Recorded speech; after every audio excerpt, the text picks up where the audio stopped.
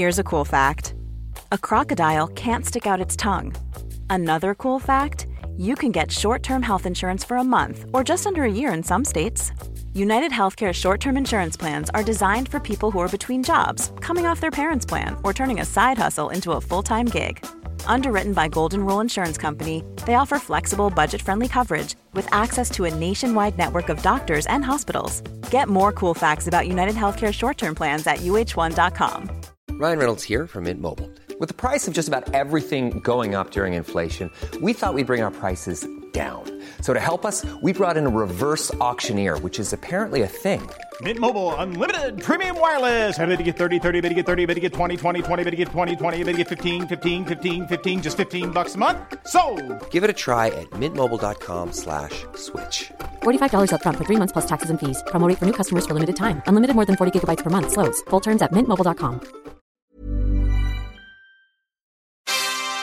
Hey, before we get the show started, I wanted to let you know we are giving away a bunch of brand new Blackmagic gear. Yeah, cameras, switchers, DaVinci Resolve licenses, a bunch of awesome stuff. So stay tuned to learn how you can enter to win free gear from Blackmagic, and we're going to tell you all about it later on in this episode. Now cue the music. Hey, welcome to the 183rd episode of Just Shoot It, a podcast about filmmaking, screenwriting, and directing. This episode is brought to you by patrons Kip Adler and Christopher Weil. I'm Oren Kaplan. And I'm Matt Emma. Today we've got Joseph Cross and Audrey Tomasini, the director and producer of Summer Night. You'll recognize Joseph from such films as... So Joseph Cross has done a ton of stuff that you've probably seen. He had a big arc in Big Little Lies. He was the kid in Running with Scissors. He's in Milk. He's in Lincoln. He's worked with a ton of very exciting filmmakers, and he's taken all, including previous guest Justin Lerner, and he's taken a lot of that insight and experience and distilled it into his first feature, Summer Night, which he directed and produced with his wife, Audrey. So they're here together to talk to us about the roller coaster of an experience making their first feature is. We all hear the war stories where everyone's in the trenches. This is a real doozy. Maybe the most perilous one we've heard in at least a while. But it starts with these highfalutin Hollywood auspices.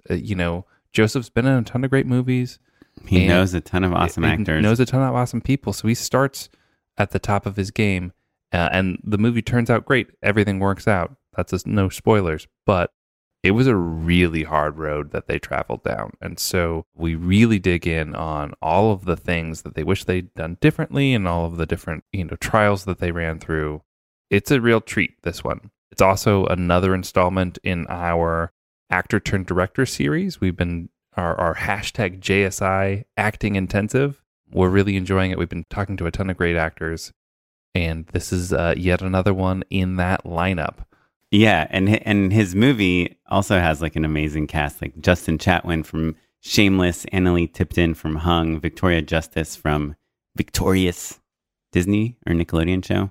She's just very well known to a certain segment of society. Has Eller Coltrane, the lead from Boyhood. Yeah, so I don't know. It's really interesting. I really loved it because it's like the top agencies in Hollywood and also the bottom of the barrel of indie filmmaking that they had to deal with. Yeah. They take us through that story. It just goes to show making movies is difficult.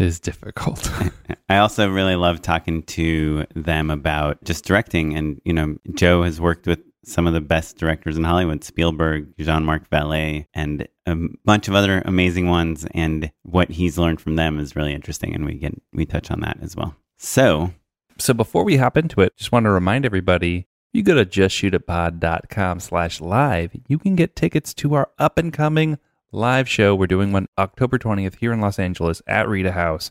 We're putting together an awesome panel of genre directors. So this is like our Halloween. What is a genre director? I'm curious, Matt. I'm being a little vague about it. We'll have a handful of horror people, maybe a little sci-fi, and, just... Thriller. Yeah, exactly. Suspense. It's not just like slasher films is what I'm getting at. I want to kind of like mix it up, but in the kind of pulpy, fun, genre sort of.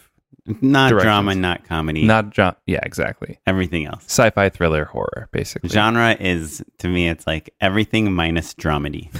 Yeah, exactly. It's going to be super fun. we're going to pull out all the stops. It's our Halloween extravaganza, and it's October 20th here in Los Angeles. So grab a ticket, justshootitpod.com/live. You'll have pizza, we'll have beer. It's also my birthday party, pretty much. Basically the same thing. So yeah, see everyone there. And one final thing I want to add is that we have a Patreon, patreon.com/justshootitpod. I finally mailed out the hats today, Matt. Hope you're happy. Oh, thank you. I was going to mail them out much earlier, but apparently the boxes don't fit into the mailbox. You have to go into the post office to mail them. But if you go to patreon.com/justshootitpod, you will be able to help throw a few bucks towards the podcast, help support us if you like it, if you feel like it's added something to your life, if you feel like you got a tip that you used on set or it made you decide to not move to LA. Or if you just want to go to the live show and you don't want to pay the ticket price. Oh, yeah. That will also do it. Also, because even if you are a patron at the $1 level, you get into the show. For free. Yeah. Kind of. And then also, if you're a patron at the $10 level, you get a Just Shoot It hat, which is just an amazing hat to wear on set because you don't need to say anything. When people say, Mrs. or Mr. Director, what should we do now? You just point to your hat. Just shoot it. Yeah, and the answer is there. I was thinking, actually, should we, as an add-on to if you get a ticket, should you be able to say, hey, I want to purchase a Just Shoot It hat? Yeah, I think that is an excellent idea. If you are interested in buying a hat, let us know, and we will sell you one. We'll have them handy. For very good deals. Yeah. Without any further ado, let's talk to Joseph Cross and Audrey Tomasini.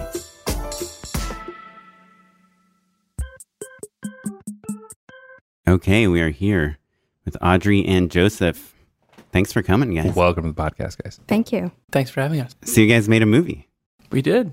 Yeah. And has it come out yet? Yeah, it was released on July 12th by Samuel Goldwyn. Oh, right. How's Sam? He's nice out here, right? He's around for sure. Yeah, it came out in 10 cities, 10 screens, and on VOD the same day.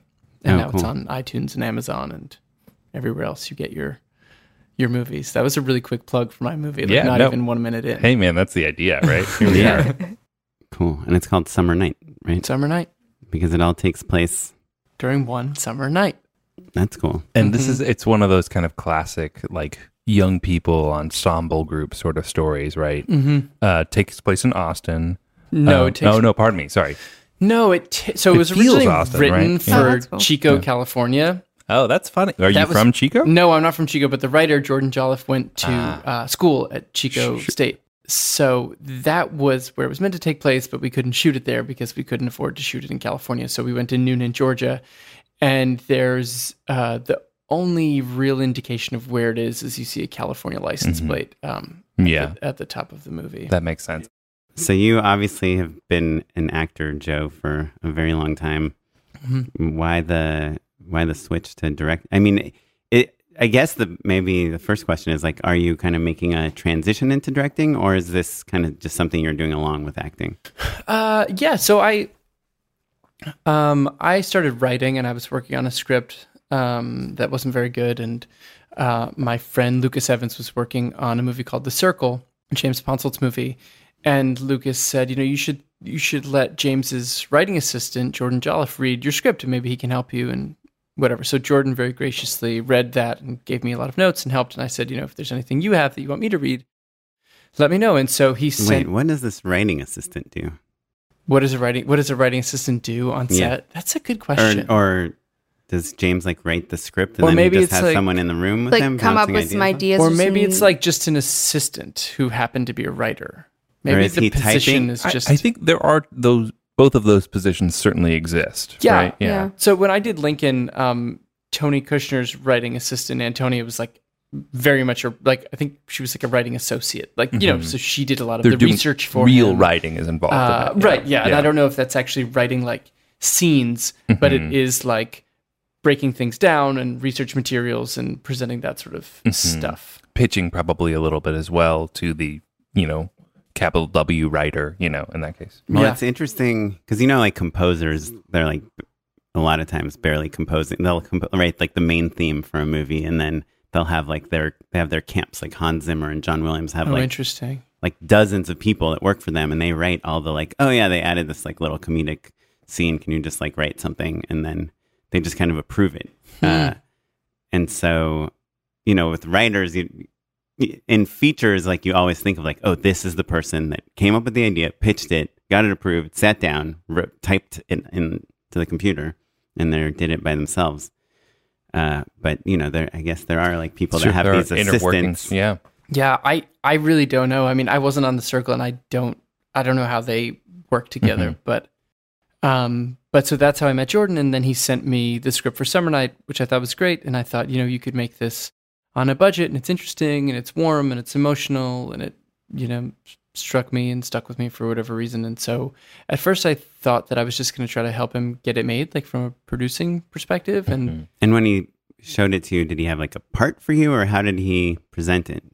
We were just kind of kicking material back and forth, just like, getting to know each other and getting to know each other's work. And we were just kind of like becoming friends and like having a creative conversation, really. Yeah, there was no, I mean, if he did have a part for me in mind, that, he didn't say that. It was just a script living on his desktop. I mean, it wasn't like anything was happening. He was just like, hey, I wrote this. Would you read it? And it happened to kind of strike, Joe. And Joe was like, well. And this was in the midst of you working on your own script and getting notes from him.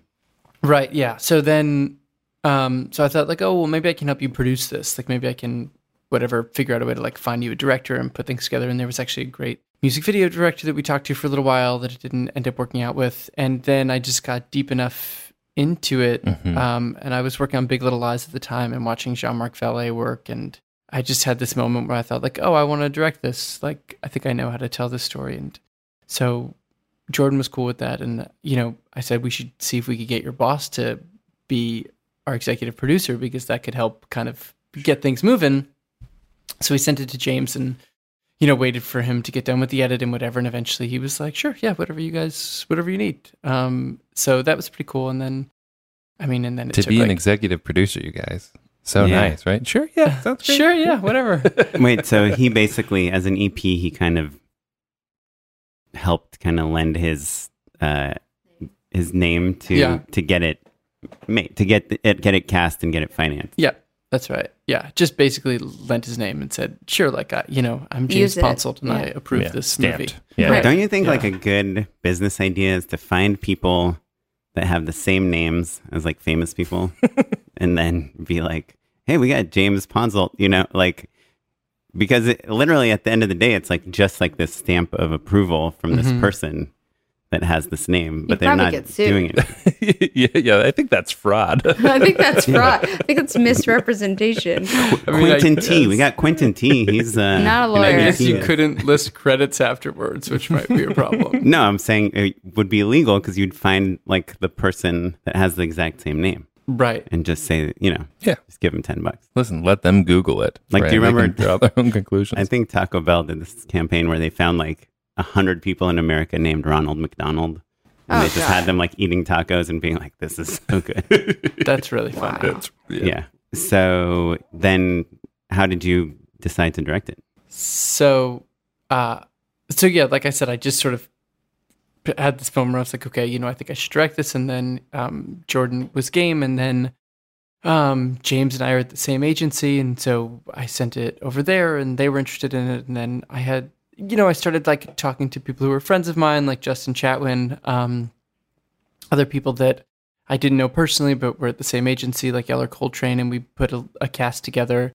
And then we took it out for financing and like nobody wanted to make it. So hold on. So on this show, we do a lot of like pumping the brakes, right? Like Sure. that was a lot of like really interesting information that you just threw at us. But so I want to ask. Phone calls. Yeah, a lot of phone calls, right? Yeah, a lot of phone meetings. But I think a lot of people will be curious about like the logistics and the actual, nitty gritty of that. So you said you put, so you're at this agency, right? Yep. Is it just phone calls? Is it copies? How are you really, like when you say you put together this cast? Well, walk us through that a little bit. Especially when you get like an actor that you don't know personally. Right. You're saying like, hey, trust me to direct this movie. It's going to be my first movie. Joe has the added advantage, I think, of having a wonderful relationship with UTA and having like really big agents really like him, which is like they just vouch for him as a creative I remember person. one agent at a party, I I forget what the context was exactly, but she was like, use the agency, Joe. Use us to the full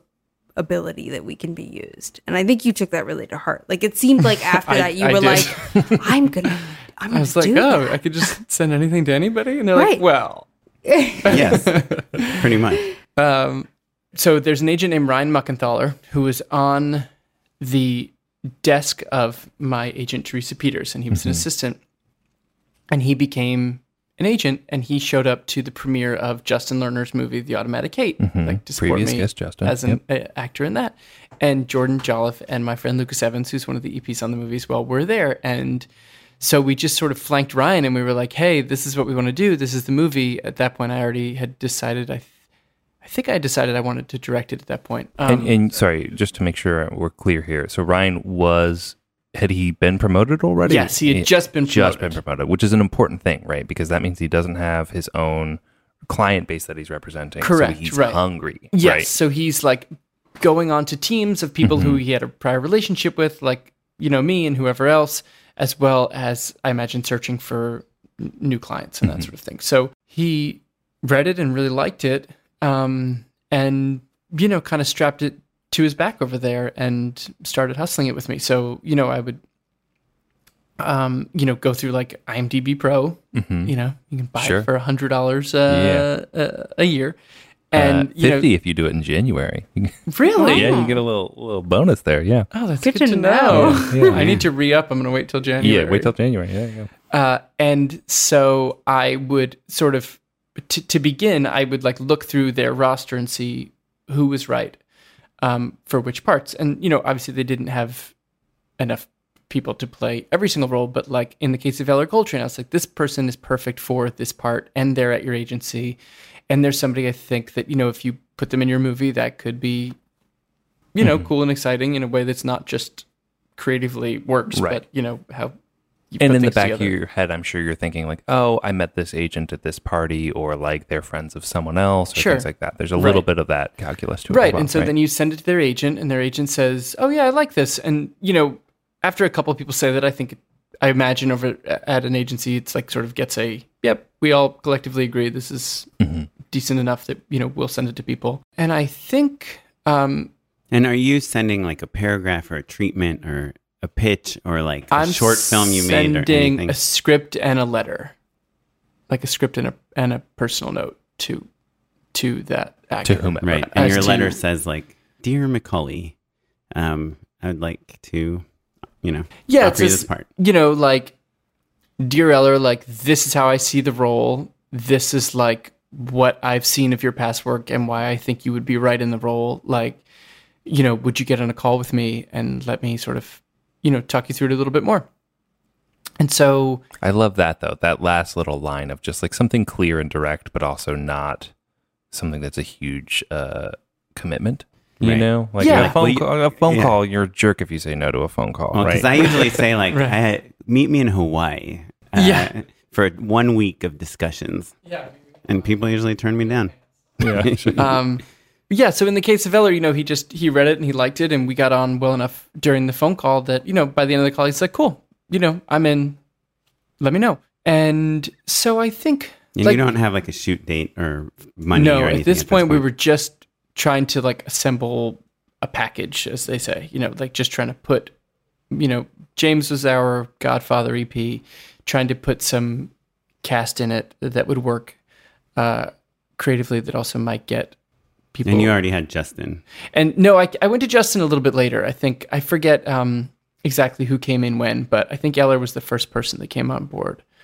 And we had like first kind of a different cast, because in 2016 we like cast it up, and at the time I wasn't really involved more than, I guess, being like a supportive spouse. And our Well, Audrey friend, also created my lookbook, I did. Oh, are you I did serious? do the which lookbook. was like And is that something exceptional, and we would send that as well, and people loved that, and it Yeah. looked great. that... Oh, cool. What was in the lookbook? Like what?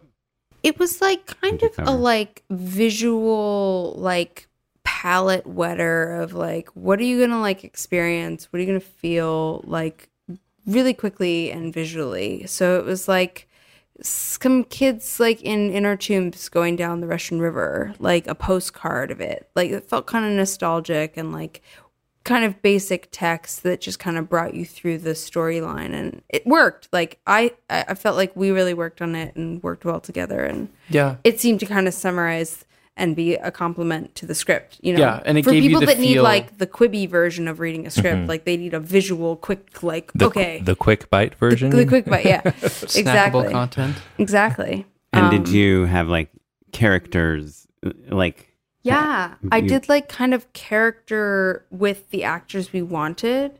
So we had Eller at the time. So I put Eller and kind of did like character pages. So it showed, you know, like I feel like it had like a kind of quick sentence about the character and what they wanted, basically. Like what was their motivation. But more tonal than it was. It was really all walking- meant to be yeah. tonal. So like you could almost like wash your eyes over it and get it. And you could also kind of read it. And it wasn't too many words. And it And was just very flip like through it and you visual. got it. Yeah. It almost Get a looked like feel a for what the movie Taschen would book. be. You know, Yeah, the way yeah. that like you can kind of just like whip through Sure. pages and just feel Right. like you're like, ooh, I'm getting something. I don't know what, but I'm getting it. So Yeah. that was kind of what I was trying to go for. Yeah, that's so interesting because I feel like we've actually heard that as a new trend in terms of lookbooks. It's much less about like walking people through things as Well, like you- a pitch deck. It's Right. you Yeah. can't keep people's attention, and also the point is, I felt very strongly, especially because it was like a music movie and it was about friends, and we had really strong comps. Like we were comping to movies that were very identifiable, and you know, like Fast Times at Ridgemont High and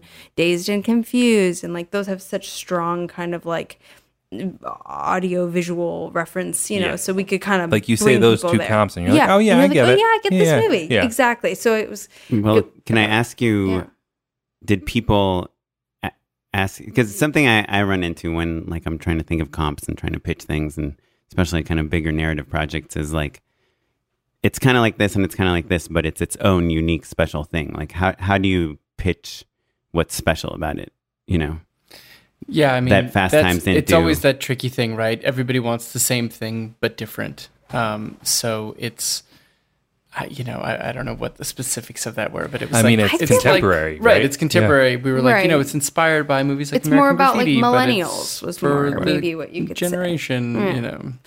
But I guess like, And it's a bit of a sales tool at the same time, you know. So it's not exactly what the movie's going to be, but like Audrey was saying, it's meant to evoke a specific feeling, you know, when you're flipping through it, where you can see like, okay, I understand sort of what I would experience if I were Right. watching this movie. But what we did was we put a cast together. So like I had a phone call with Eller. I forget exactly how with Chatwin, if I sat down with him or if I got on a call, like people that were in town, that were in LA, I would like sit and have coffee. And, you know, and certain people took a little bit more to get on board. Like, you know, sometimes I would have to get on the phone with the manager afterwards and talk them through things, or, you know, send a couple follow-ups to the agents. you also took people to the chateau and had like, you know, a $25 cup of coffee with them, and it actually Yeah. I think went pretty far, oddly. Like there was something kind of like lovely about the classic Hollywood, you know, Yeah. for the people that was like fun. You're talking about you know? actors, not you weren't taking like people's reps or like No, but like meeting at the chateau, like having Yeah. it be It's Trey Fancy. Yeah, Exactly. and it's very fancy, but again, it's only like $25. exactly. Right. And also, impact. more than anything, there you can just sit for like 3 hours Exactly. and, you know, with your tea and, Sure. you know, and you can kind of feel in the walls that movies have been made here, you know, Right. it puts you in the vibe. But like, you know, there was somebody, and like Audrey was saying, we put together our first cast, and then only certain people were available when we put the movie together again 2 years later. But Right. like, you know, there was an actress that we got on great. We had like a 3-hour meeting, and then she was like, I actually want to play this different part. And so Victoria Justice. it wasn't Victoria. And so I got on the phone with the agent. They're like, you know, she loved you, but she wants to play a different part. And I was like, you know, this is why that doesn't work for me. And here's why she works for this part, and blah, blah, whatever. And then I went to bed and I like sprung up at like 1:45 in the morning. And I was like, is he going to be able to like convey exactly what I said? So I just wrote it all out in an email so that he could forward it. And then, you know, and then she came on board too. And, you know, so basically what happened is we put this first cast together. We took it out and shopped it to companies that would like theoretically make a movie like this. And do you know your budget at this point? Yeah, we did, or we knew what we wanted it. And you were to be trying, at it's that like a time. conservative budget, right? Like you're paying people like scale-ish and Yeah, exactly. It's what we, it's like the shoestring that we thought we could do it on until we realized there was a way to make it even shoestringier. You have smaller feet, basically. Right, yeah. And funny enough, we met with a company that said they would do it for close to what our actual budget was, but they couldn't see how to get the budget we had done down to that number. So I think that if I knew then what I know now, I would have been able to parcel it back and get further. But I don't even know that I was totally ready to make the movie then. So anyway, it just kind of sat there. Like, it was cast, and we sent it to every company that in town that like maybe would have made it, and it didn't get made. And we had Audrey was pregnant through that period of time, and then we had our daughter, and I was just like, the Seth Mell storyline sort of took on a new meaning for me, and I was just would walk Amelia up and down in the hills near our house, just thinking like, Is that your daughter's name? Yeah, Amelia. Oh, that's my daughter's middle name. Oh, really? Yeah, it's named after our late dog, Emily. Anyway. What I love about this story, though, that's so interesting, especially now that we know there's a happy ending of having made the movie, right? Is that like, it's hard to make a movie, right? It's very hard to so make, hard. especially your first movie. And I think that there are people listening at home who maybe are in a different market or like aren't as accomplished as you were when you first started making this movie, right? Like didn't have an acting career behind them, didn't have UTA, an agency. Hadn't Right. been on set for like hundreds of days. Right. Seen Yeah. like the best directors Yeah. directing, Yeah. doing it. And there's such solace in knowing like it's hard no matter what, guys. It is. It's super hard. You should try to get Brad Pitt or Jake Gyllenhaal or somebody It's super still famous hard. in your movie, and then you can make like a $5 million movie. No, I mean, No. then you still, but It's seriously, still but hard. then you I can mean, still make I the work at smaller a movie. company now that makes multiple $1 million, like tens of millions of dollars of movies, whatever you say, and it's still hard. You still face the same, you might not have the financial issues, but everybody's still kind of facing the same creative questions and like personality questions and the whole thing. It's Well, amazing. making a movie is a risk. Yeah, And it's like a someone's gotta- birth. It's very It's like risky. it's like there's something traumatic that has to happen that like gets you to the other Mm-hmm. side. So you two literally gave birth to a movie. Well, to I a person. didn't give birth. well, as a couple, as I a very much collective, did not give you are birth. parents, I guess, is what Yeah. I mean to Yes. say, right? So And yeah, then you were like, Amelia let's was, get back on the horse. Let's do well, it. Amelia was 3 months old, and I ended up through a friend in New York meeting a producer out of Atlanta, and I sent her the script, and she was like, "I love this. Let's try to figure out how to get this made." And so she came out here, and we met with a couple financiers, or so they said, Yeah. and This is where the plot thickens. They this said. this is where the plot thickens. So Who introduced you to the financiers? Our producing partner. Our producing partner, yeah, and she met them through Through friends. someone and, else, we yeah, were it just was- the whole, as you do, you overturn every single rock. Like if you have a conversation with somebody's uncle who thought maybe he might be interested, like just play it out. Always play it out. Like there's nothing. The only risk you feel is, that you might feel a little bit foolish. And Your $25 cocktail. You're going to feel very Exactly. foolish anyway. Yeah. throughout, a lot of times throughout the course of making your first movie. Did you ever shoot like a proof of concept or do any of those kind of middle steps to try No. to show people I anything? didn't shoot a proof of concept, and I didn't shoot a short. And I actually got really good advice about not shooting a short. They were like, "Well, if you shoot a short, it has to go and win a bunch of things. Sure.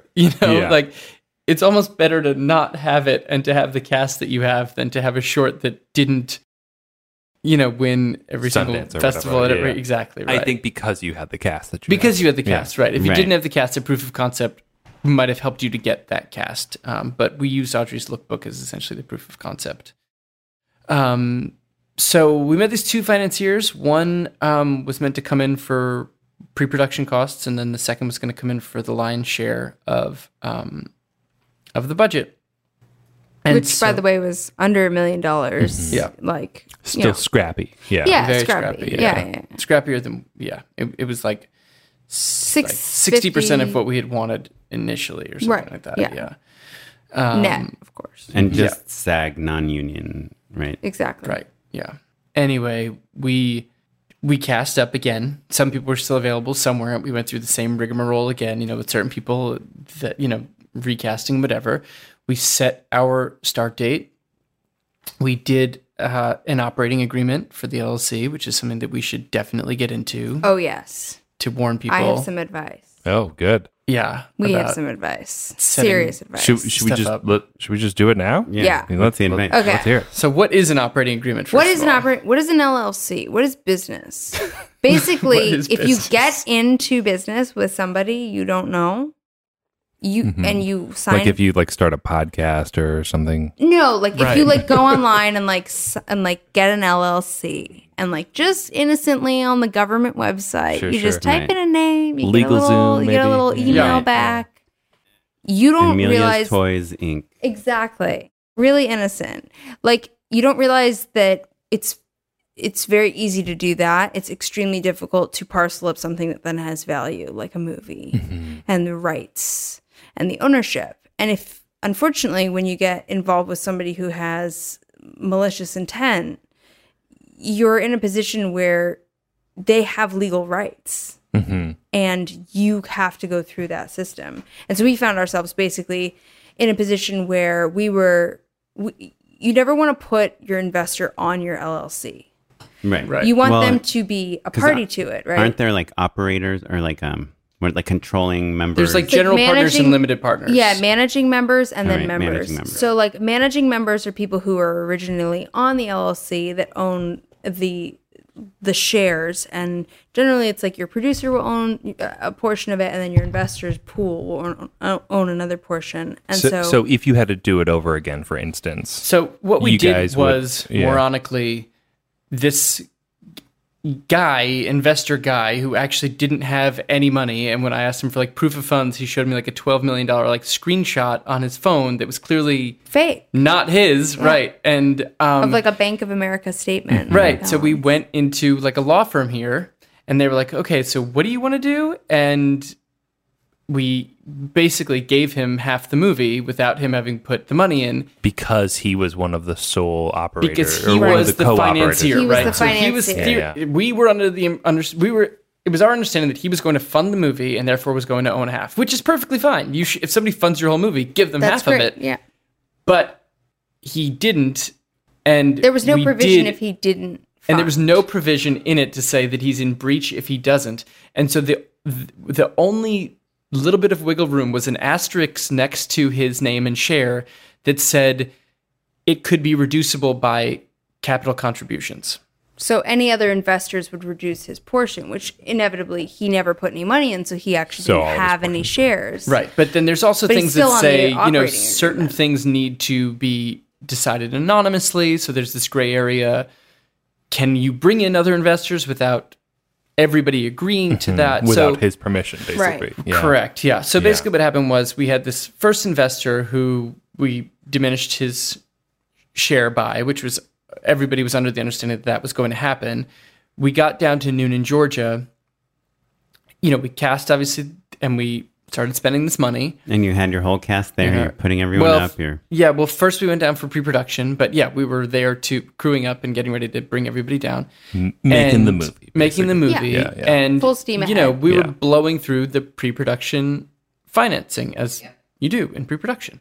And slowly, this other chunk of money was not coming in. And so I started... this is a second investor. This is the second investor. This is the guy who was meant to come in for the line. Who's like, I'm going to write you a check tomorrow. And then exactly. It's in the mail. And you have things to focus stuff on. like that. Right? He kept saying, you've got a movie to make, right? We got a movie to make. Stuck in South America. Right. My money's... Yeah, I can't get it. It's the thing. I can't get it into a U.S. bank, but don't worry. Right, it's and coming. He would get on We're the phone with us. It wasn't like we were being ghosted. It was so bizarre. It was really... emails back and forth. And so anyway, so we got down there and slowly, this money's not coming in. So actually during the first scheduling meeting, we hadn't been able to present SAG with the information they needed to show that we were fully funded, and we couldn't both get the camera package and do the SAG deposit with the money that we had left. So I put what was the first of nearly 6 figures on an American Express card to get the camera package, and also started freaking out. I'm like, wait, what is happening? Yeah, you just saying that out loud freaked me out. I was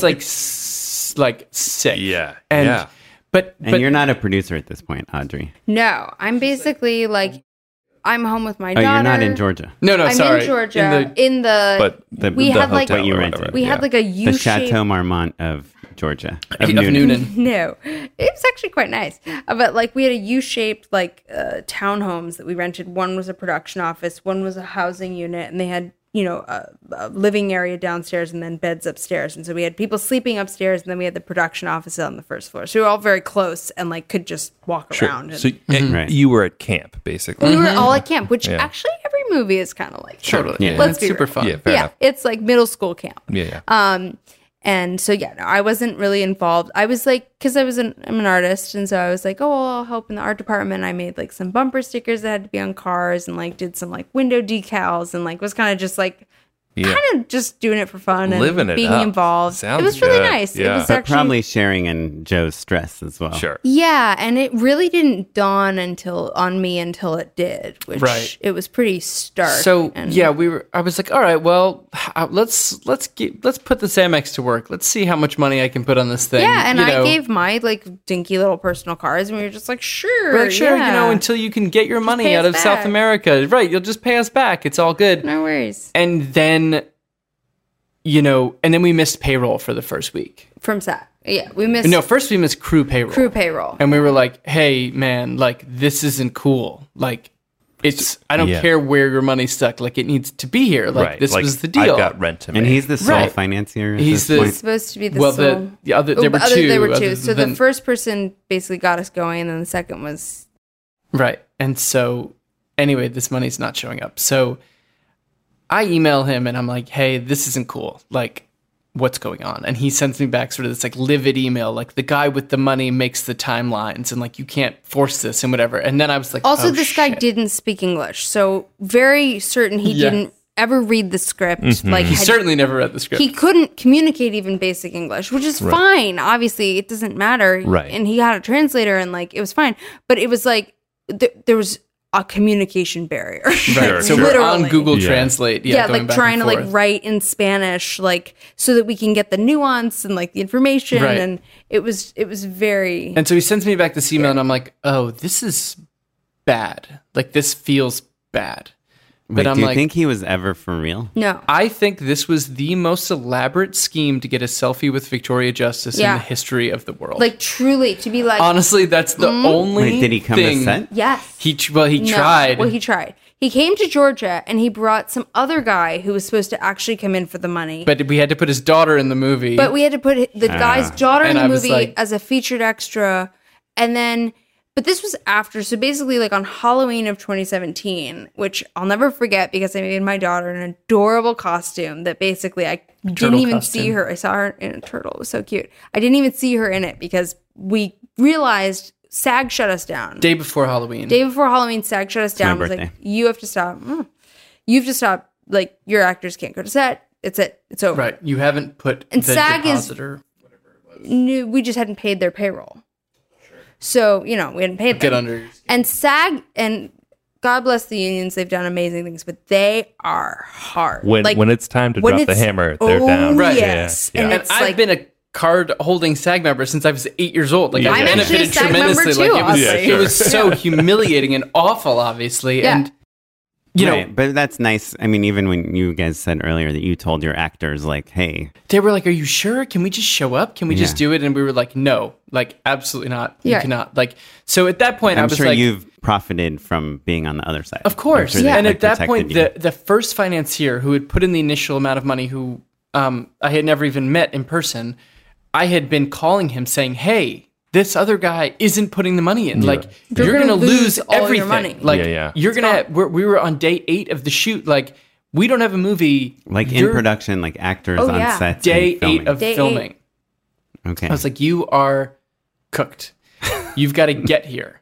So he had shown up the day before this happened. And he was like, oh, I'll talk to him and we'll figure it out and blah, Sure, blah, blah. sure. And you're not like calling Reese Witherspoon or the head of UTA or any of these people Oh, at this no. point. We To weren't be calling like, anybody. I we mean, were I on was, our own. Hey, do you I was have $1 pretty million? freaked out myself. UTA was there for the casting and the like go, Joe. But they had like, already make tried it. to finance it themselves. You know what I mean? See it awards. Yeah. Right. I mean, they had We'll tried come to the to premiere. finance it through the traditional Los Angeles, like, you know, Money pool. infrastructure, right? And it hadn't worked out. So And it became a full indie movie in that, like, we were completely responsible for the Right. whole thing happening or not, which was very possible. yeah. So basically, what happened is we got shut down by SAG. We called this guy again. Our first financier, our real financier, Charlie Maynardi, God bless his heart, was there, and it was just clear, like, we're not going any further, and like we Charlie can't let. brought like cash with him, flew from like South Yeah, Charlie America. put in another like 22 grand or Yeah, like, whatever. he was just, he brought like- cash in his suitcase. Yeah, he literally brought cash in a suitcase. Was we it had like to taped pay to his out. body? We had to pay out We like paid- our G&E department because they were like locking the trucks. They're like, we're not working. Yeah. And I'm like, I get And it. I get Like, it, right. I'm like, you shouldn't work, but right. like, can you please like finish the day?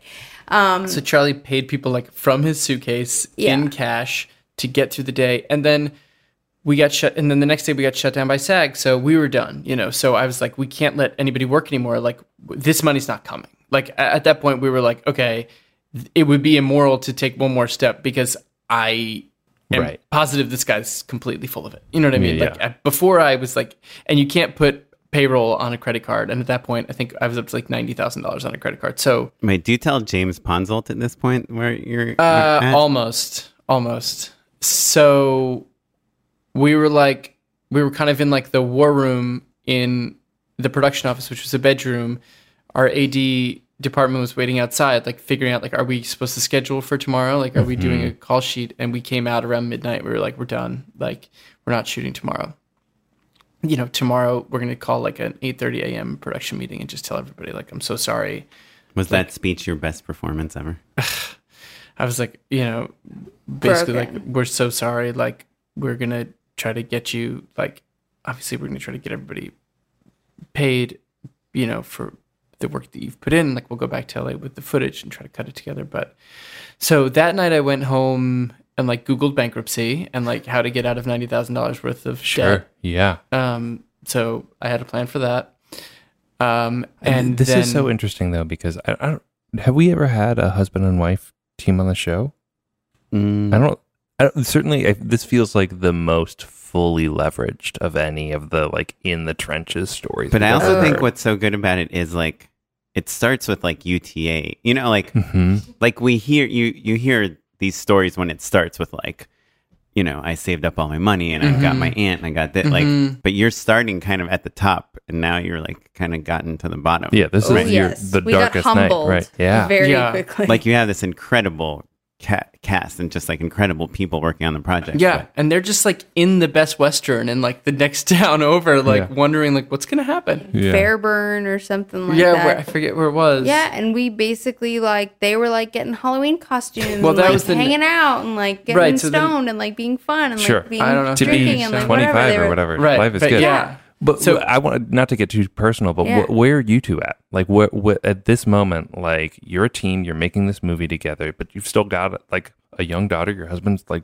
googling bankruptcy. Joe's like what do you trying do? to figure out how to get Amelia's college savings fund Yeah, liquidated. are Yeah. you both seeing We eye to would've- eye of like, oh, this is what we do, or Audrey was so awesome. Like she was just with me every step of the way. There was never like I feel like another partner could have been like, "What the fuck did you do, you idiot?" You know what I mean? Like, what are we doing here? But it was never like that. And she hadn't even really formally stepped into like the producer position until that night / the next day, basically. Yeah, I think it's when like I've like worked in like restaurants and I was a nanny and I was just like trying to like scrape by. I worked at bars in New York, and so like the kind of like, oh, there's a crisis, let's just step in and figure it out. Like part of my brain just kind of took over, and like I also was like, we're kind of the financiers at this point. Like we've put on a credit card like the Right. second bulk of the money. So like I want to know where it's being spent and exactly what's happening and why are we shut down? Why didn't we make payroll?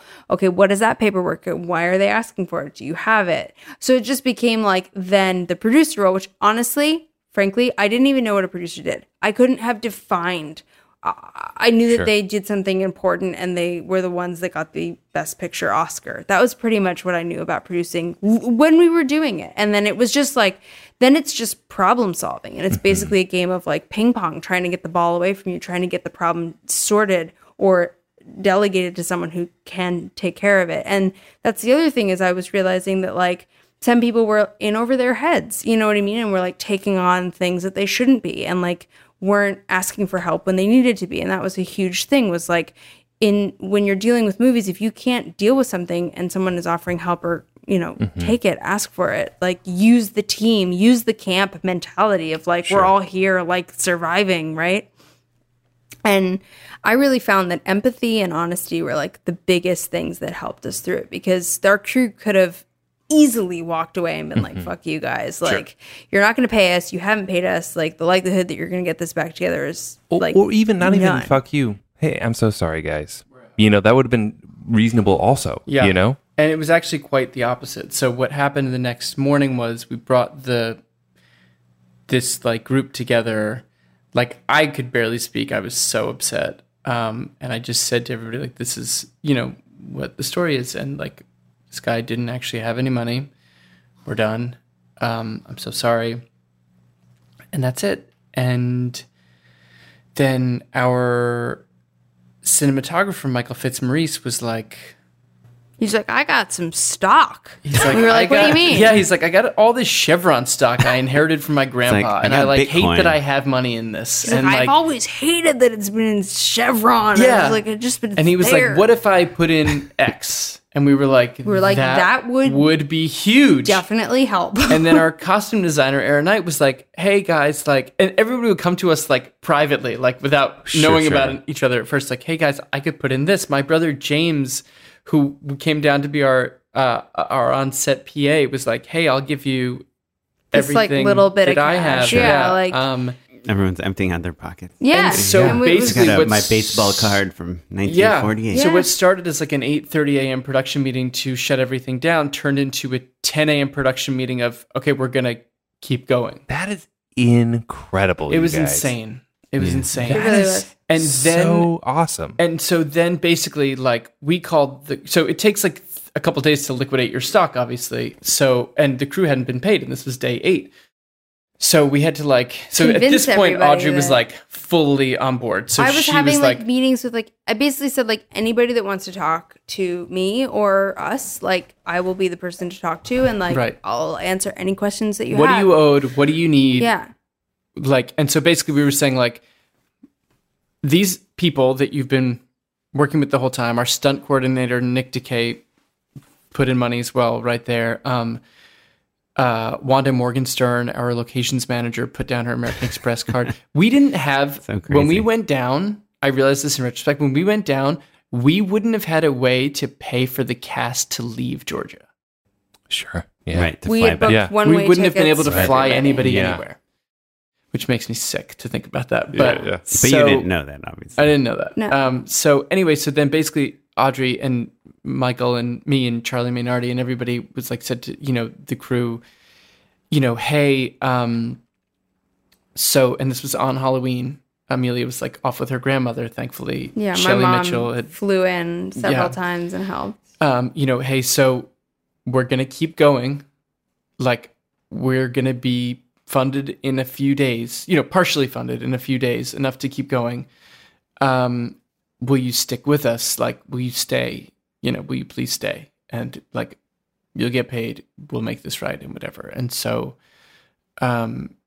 they did. And we were on splits when we went down. We were going into nights. So what we would do from there on is call like friends and family and anybody that like had money that wasn't nailed down that might want to invest in a movie. And then we would shoot, the whole night.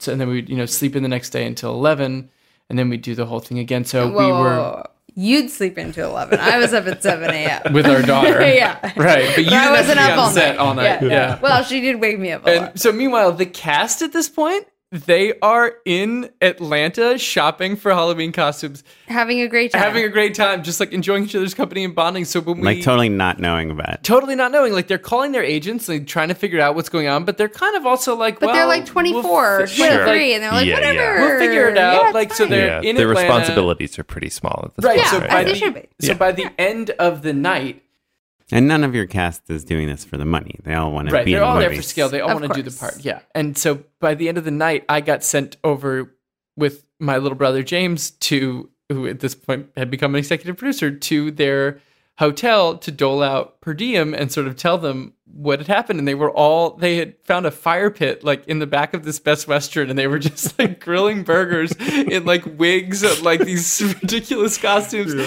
they were like, "Oh my God, like Joe, like we feel so bad for you. Like James, you're a hero." Like, it was it was nice. And then, but it was constantly treading water from there on out, because it would be like, okay, my buddy who's a lawyer in Paris says he can do 20. Like my cousin says he can do 25. Like my other friend says he can do 7. Like so many different people that were like, oh, this is a company that's going to come in and they're going to bail us out, and they didn't. And this one could and they didn't. So many And so, sharky kind of people that were Yeah, like, they're like sure, loan we'll sharky give you like a people. loan for like $500,000 Sure. at like 30%. We're Right. like, what? Blood's in the water. But basically. worse yeah, than that. for Yeah, sure. like oh, way it was grosser than that. really, Yeah. But fees and Yeah, the bigger the number, like the less likely it would Exactly. go through, and the So more it was hits, like we right? were chipping it away Yeah. at people. You Your had the brother Bernie who's Sanders like, I got $2,000. He was good, right? You know what I mean? James spent way more than Way more than $2,000. $2,000. Yeah, But exactly. whatever. Yeah. No, But no. so, but yeah, exactly. And so it was like, Well, let me ask you this kind of weird question. At any point, are you like looking at your shot list, looking at your locations, looking at your shoot schedule, and figuring out how you can chisel out expenses? when I was shooting, it was like a Zen meditation. Like when I was filming, all of this was gone. Like I had prepped this movie in my mind for 2 years. I had actually switched out my DP a week before we started shooting because I heard too much like that's going to be hard. And I was like, I can't have that. Like you're not going to just lock this off on sticks and do coverage. Like that's not the movie we're shooting. We're going to be moving this camera a lot.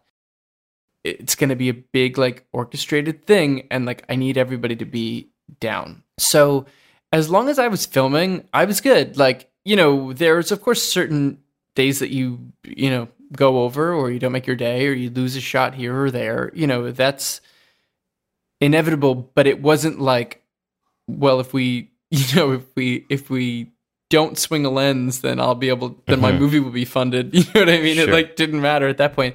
And we were flying through these days. we also were, had the like- benefit of like you were shooting like a concert basically in like this hall. So Yeah. there was like great music that musicians, they weren't live playing, but they were kind of live playing. Yeah, And they there was were just like the people who had written the music were there. we're there, performing like it. because Yeah. the bands that played in the movie, we hired actual bands that we used their songs. So it was like kind of jovial energy, like despite this kind of intensity. It was a wonderful, the wonderful shooting energy was on like set. It was actually great. amazing. Yeah, It was, But you weren't the like antidote. scrambling for like free extras or free venues or Oh, free. we just couldn't pay the extras for the last. So basically, what happened is then we funded enough to get through the shoot, which was the critical thing to do, because if you can't get all of your footage in the can, you really have no chance of making a movie. Right. So it was the goal. What I remember it feeling like was basically just finish.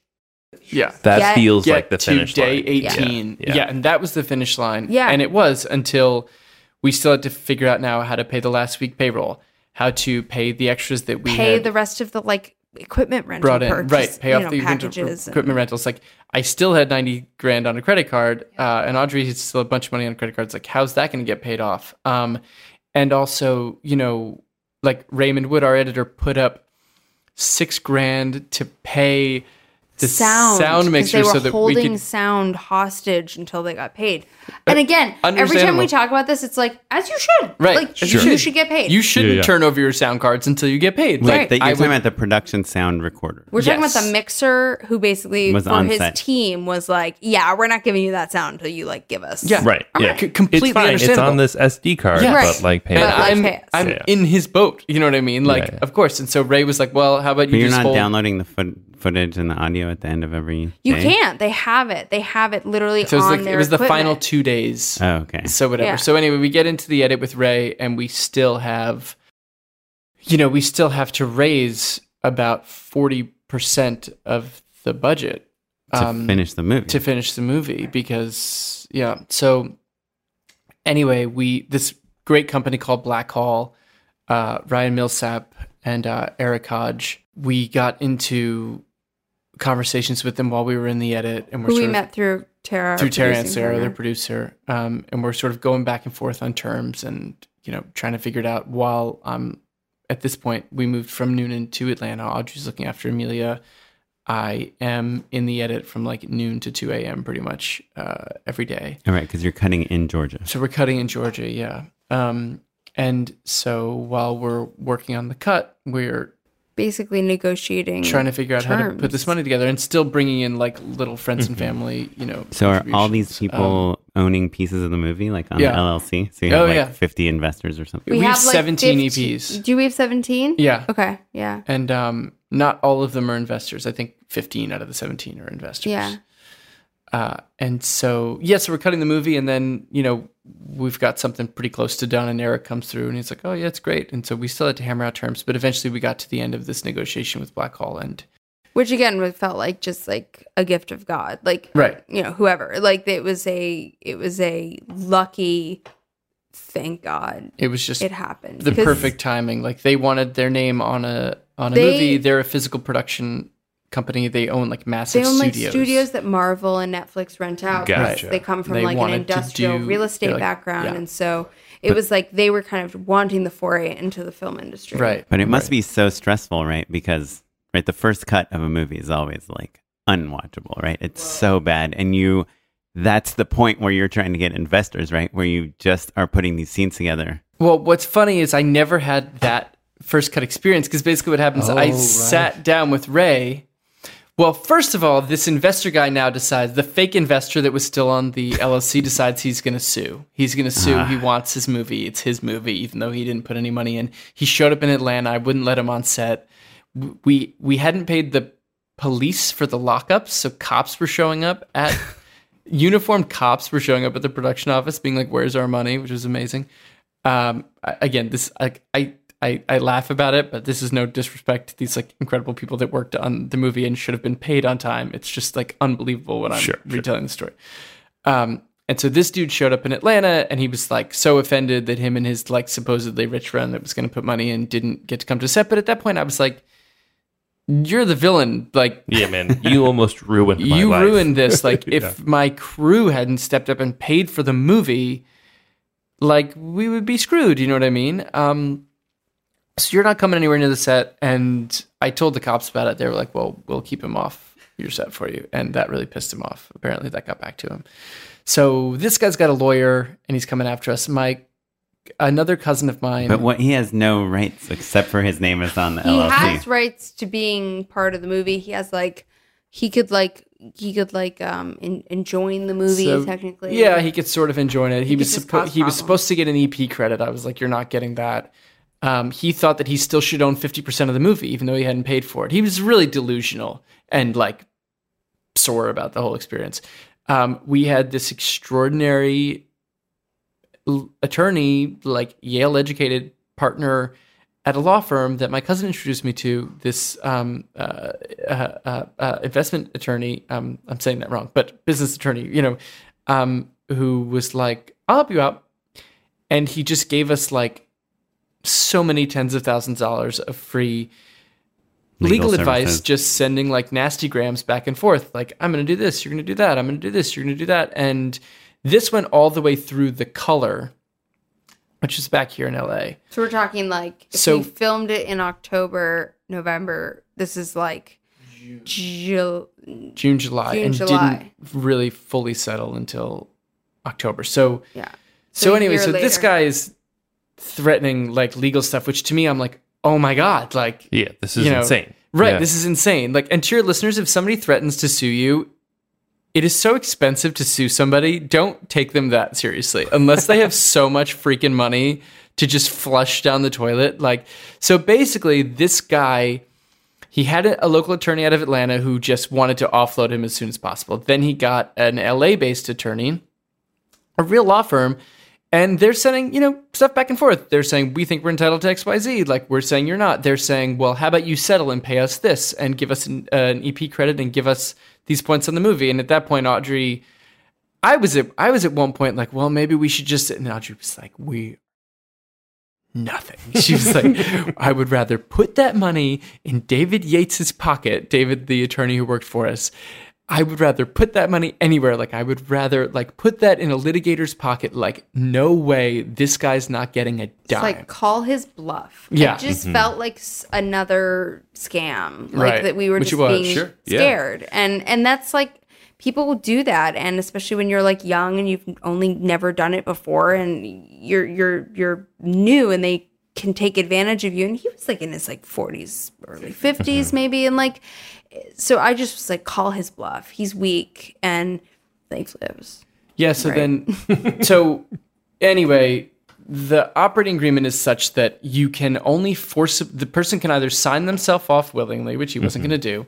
You can only forcibly remove him for the commission of a crime. It doesn't have to have been charged. He doesn't have to have been convicted, but the commission of a crime. So you can point to and say, hey, you did this thing, even though you didn't get caught. We know you did it, and we're deciding to boot you. And thankfully, he had written over $1 million worth of bad checks in a South American country. So we're like, that's check fraud. We said, we're going to boot you. How about you just sign yourself off and save yourself the trouble? And he had actually he had gotten a little bit of money from somebody else at the 11th hour and put a little bit of cash in. And we said, we always held on to that cash. Like, no matter what was happening, we held it. We're like, we're giving that back, which we didn't have to under the operating agreement. We could have actually absorbed it and had him come after us, but we said, we'll give it back, sign yourself off, we'll give it back. So we got all of our investors to sign a thing that says we're gonna remove you, you're a crook. And this was like way deep through the process. So first we're in the edit, we've got no money still. Blackhall comes in after I was saying I never had the experience of a first cut. So Ray and I from day one, Ray's like, all right, it'll take me about 5 days to put together a first assembly. I'm like, well, what the hell am I going to do? Like, let's just start cutting this movie. So we started cutting the movie right then and there. So kind of in sequence, so basically? we just like opened up scene 1 and I'm like, oh no, I want you to cut when he puts his hand down on the thing. And Ray's like, oh great. Okay. So we never had the experience of like me going back in and being like, oh, that's not the movie I made. What did you do? Like I was just there with him picking every single cut the whole time.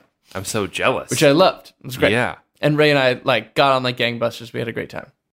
You didn't have like a well of depression, right? Like, no, I had an ocean of depression the whole time, but it wasn't because of the for first different cut. reasons. Right. Yeah. So anyway, we get through this. We get sort of close to Christmas, and Eric comes and sees the movie, and he likes it. And you felt like when you were shooting it, even despite all that stress and stuff, that you were getting like exactly what you wanted. Totally. With the compromises you make, we don't have a black table for you. It's a brown table. Fine. I don't care. Great. Like, and do you do a lot of takes? Do you get super deep with the actors? Or usually between like 3 and 5 takes. Yeah.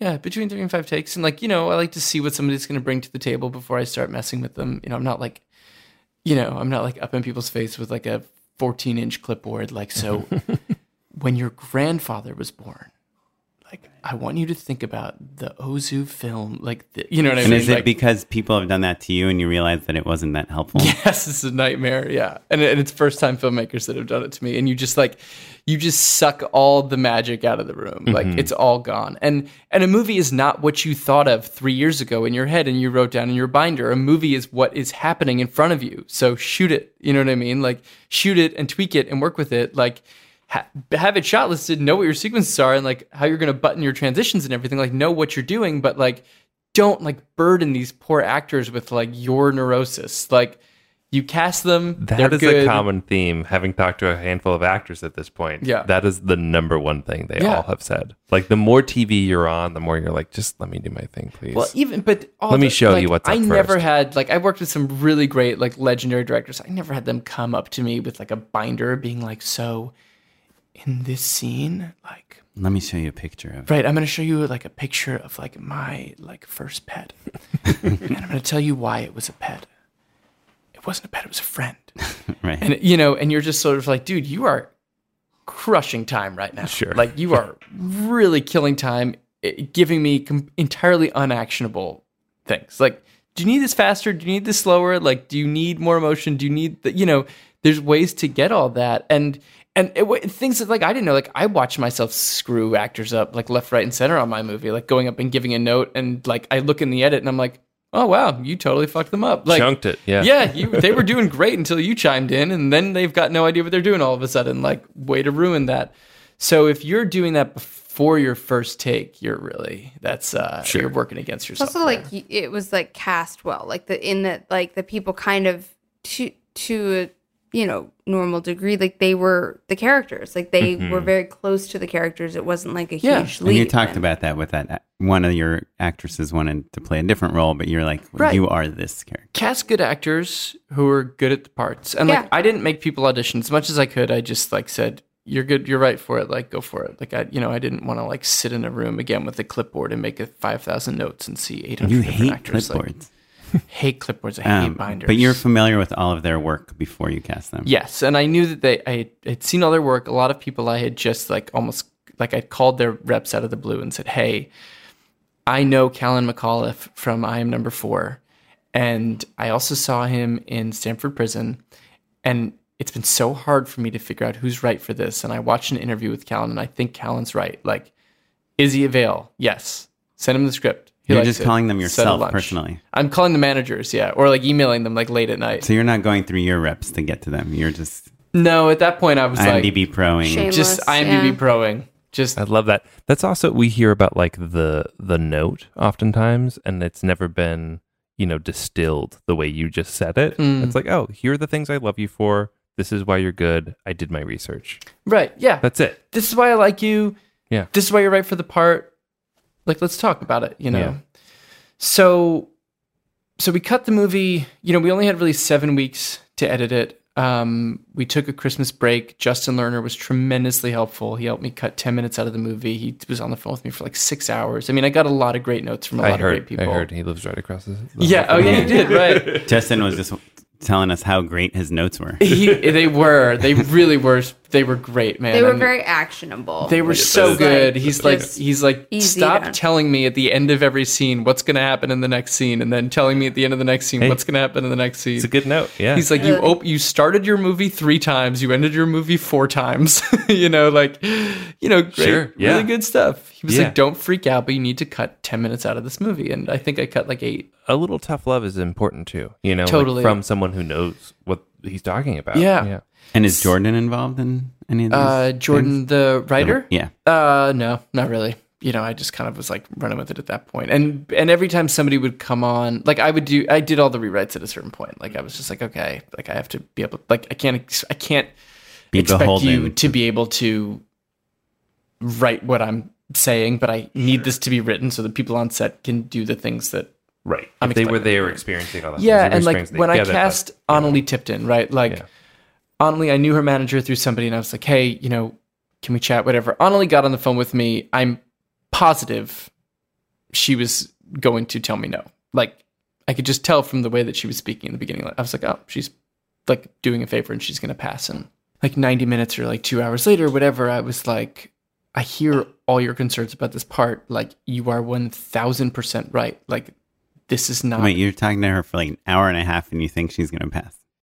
Well, I started to think maybe I can get her by the end of the Sure. conversation, but like at first I was like, I know that she's going to pass. And I always say this in Q&As and she just like laughs and looks at the ground. So my guess is she was going to pass. And so, but like when I got off the phone with Annalie, I was like, oh, I've got some heavy lifting to do. And we cracked that script back open and Audrey helped me to rewrite that character pretty much entirely.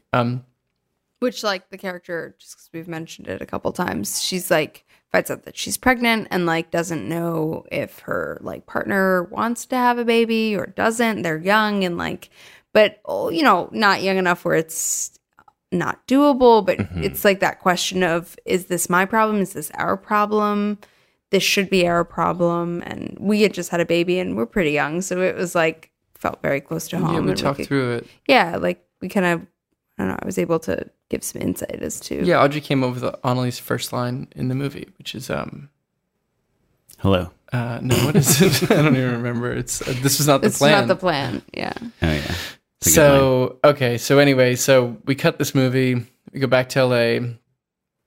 We're coloring it. We're still in this like legal back and forth, and the guy's like, "All right, I'm gonna file for Arbitration. arbitration, right?" And so at that point, our attorney in Atlanta was like, I can't litigate for you. Like, I'm sorry, Sure. but like, Yeah. good luck." And we are like, "All right." So at this point, we were just waiting. And you don't have like an attorney as an actor? Yeah, I have an entertainment lawyer, but like, He couldn't care. It's a different. I mean, yeah. I actually have a new entertainment lawyer now than I Who's did at the time. wonderful. Who's wonderful. Yeah, but like again, I wouldn't even the entertainment lawyer I have now. Like, I would never expect him to be able to handle this. You know what I Right. mean? Like, well, he just has. He does a like ton of contracts and clients, right. deals. right, you He's do not like entertainment litigating. law. Like, He's not doing Yeah. investments or litigation. Right. So, anyways, this guy's like, I'm gonna sue you.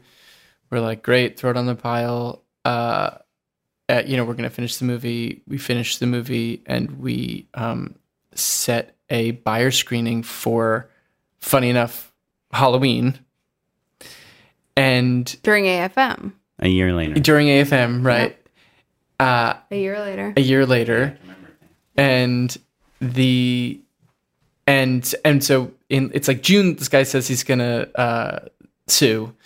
Our attorney's like, boot him. Like, that's enough. Like, boot him. Like, he's a crook. Get him off. So we do all the paperwork to boot him, and we send it to his attorney, and we don't hear anything back. And so I call like David Yates in Atlanta. I'm like, what's up? He's like, I don't know. Like, we sent it to him. Like, we didn't hear anything back. He's like, I'll call the attorney. Calls the attorney. The attorney's like, we don't work with the guy anymore. He stiffed us.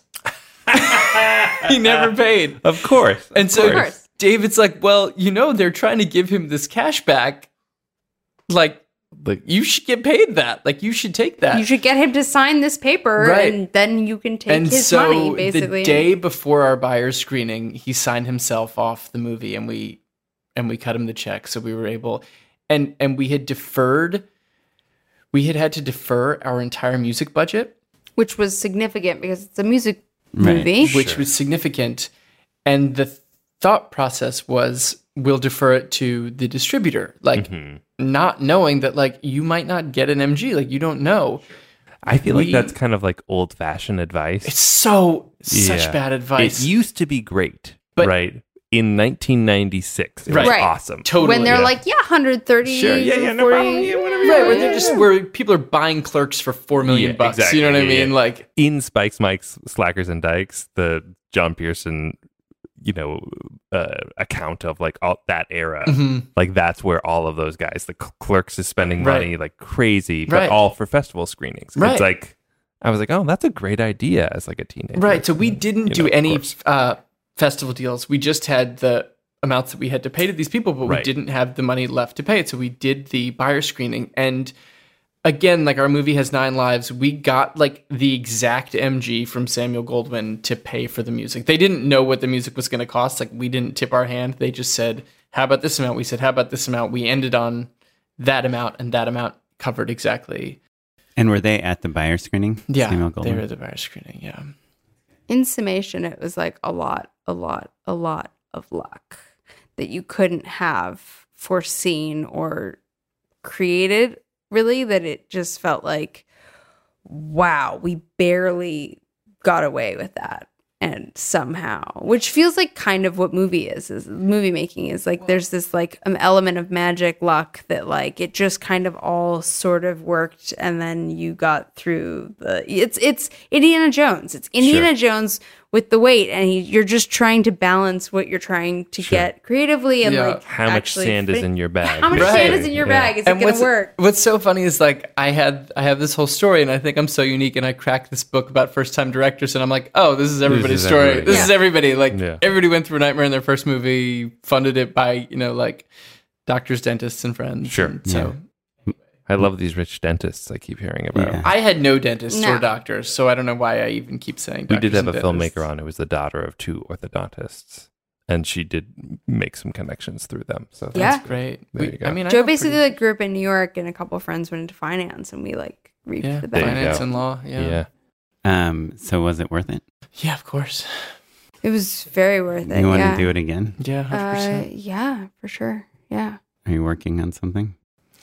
I've got a couple things that I'm producing that'll probably not be for me to direct, and then I have a script that I like found recently that I love, that I'll see if I can convince the people working on it to let me direct it. It's funny. It's hard to find that piece of material that like blows your mind, you know. And I've been in it. You could have a great piece of writing that just you don't connect to for whatever reason, or you know, a piece of writing that everybody says this is fantastic, and look at these incredible people attached to it, and you're just like, I don't know what to do with this. Like, I just don't know, you know. And then something just like strikes you, and for whatever reason, you're just sucked into the orbit of this piece of material, and you have no hope of getting out until you,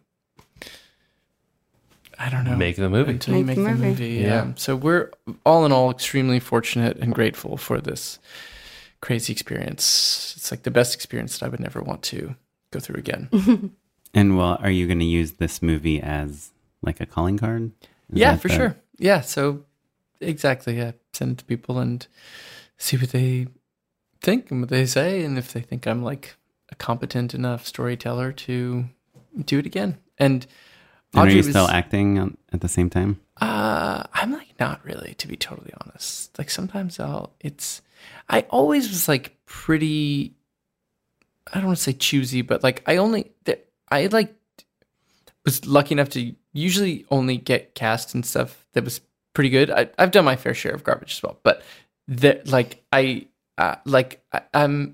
Your resume is pretty stellar. I'm not the kind of person that's like getting a pilot every year. Right. You know what I mean? Like I know those actors that just like they get a pilot every year, like, and sometimes it goes for 3 episodes and sometimes it doesn't. And it doesn't matter. Like that's never been me. Like it's been the sort of thing where I'm like, oh, I could play this part. Like I kind of look like the real guy. And like, I think I'm like good enough at it that I could like do it with these other actors who are in it. So, you know, like I'm still like super excited to work as an actor for like all the directors that I haven't worked for yet, or some of them that I have worked for and work for them again. But I really want to make another movie.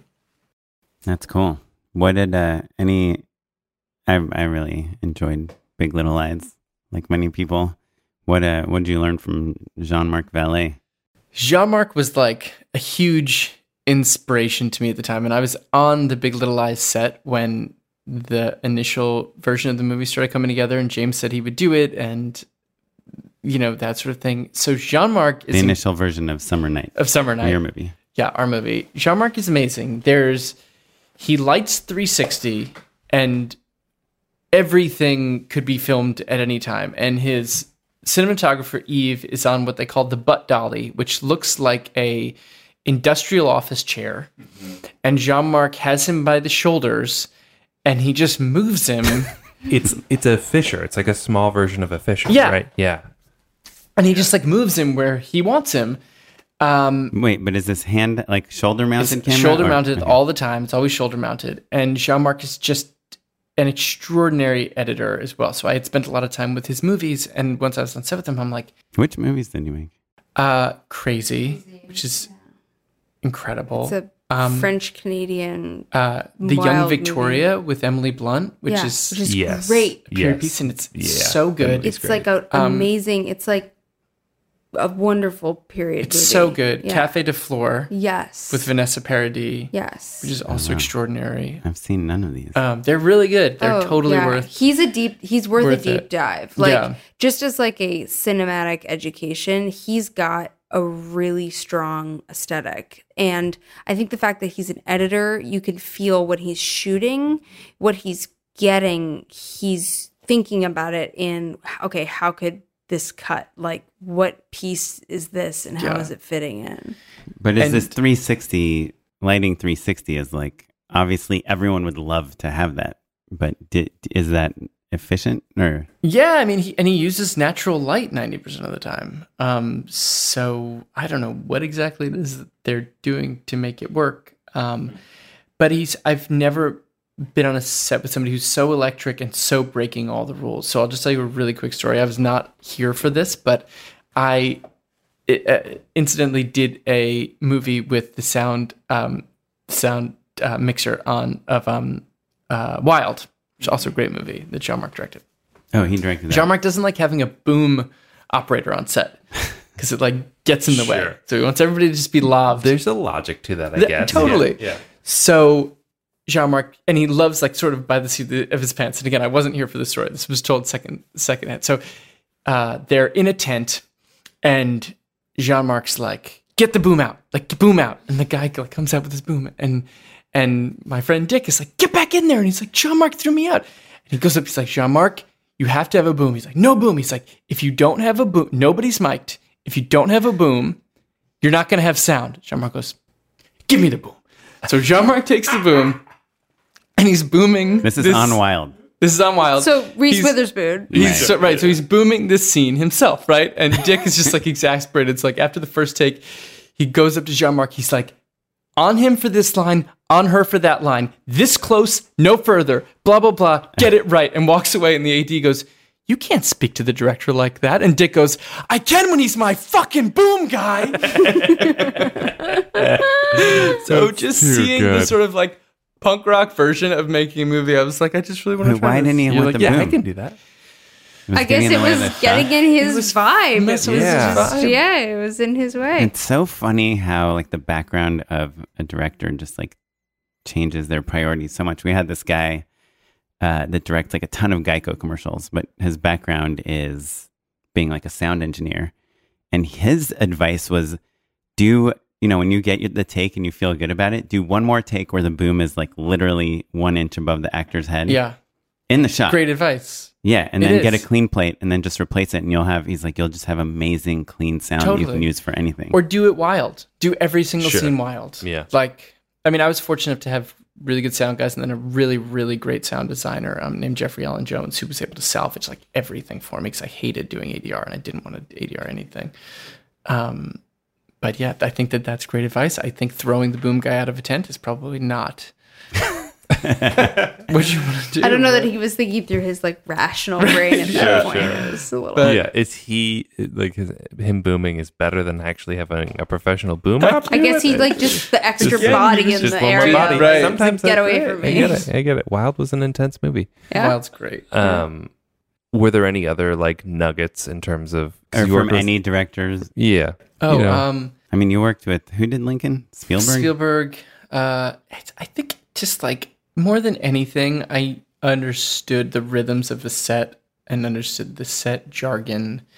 You understand what it feels like when your day is going right, and what it feels like when things are going off the rails. So, when I work with first timers, I would just watch them just like kill time. Like time is just everything to you, For our listeners that are gearing up to make their first movie, what's like any concrete examples of mistakes you saw first time filmmakers make that Like you should how avoid? did they kill time? Yeah.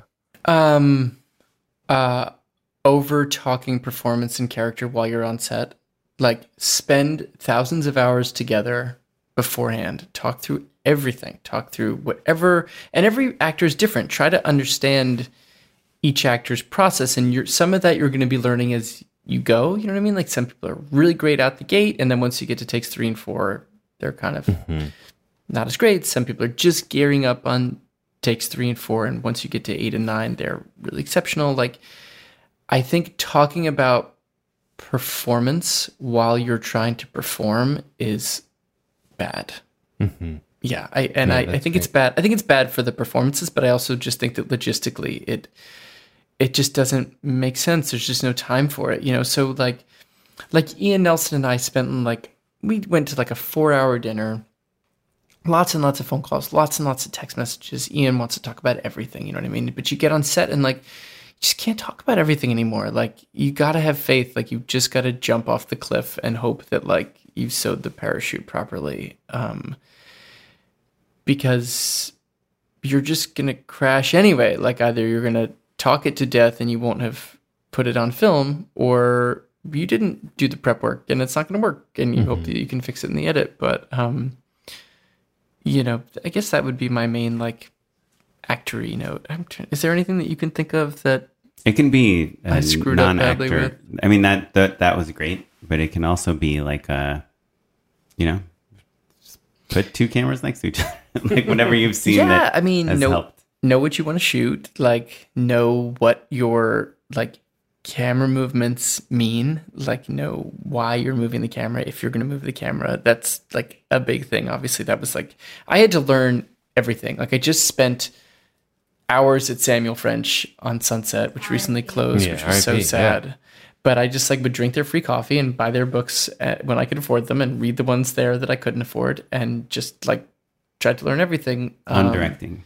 On directing, yeah. And I think like you don't really understand how important transitions are. Yeah, that's exactly what I was going to say. Like, if anything, that I noticed that even seeing directors on much, much, much bigger budgets not do, which is like plan your transitions. Mm-hmm. Like think about how you're getting in and out of scenes and use the camera to like tell that story. And you had so many cool ideas that just I was like, oh yeah, I see it, I get it. Yeah, figure out your sequences, like understand what a sequence is. Like I never even knew what a sequence was. And it's hard to even explain what a sequence is, you know what I mean? And it's also like a little bit boring to just like read it really dry, but then once you're on and doing it, it's like you just have that arsenal of like, oh yeah, like I intuitively kind of understand something a little more. And watch everything that you shot. Like there were things that I needed that I didn't have, and when Ray and I went and we watched every single frame that we shot from before action to after cut, and we pulled things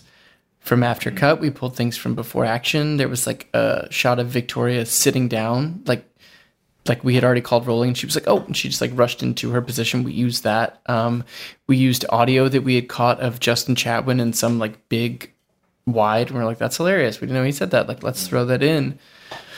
Yeah, I'm trying to think of what else. And like, obviously the kill your darlings, get rid of all the stuff that you think it's cool. It's not cool. It's slowing you down. Yeah, no, that's good. I think that, and I think transitions are like, so important.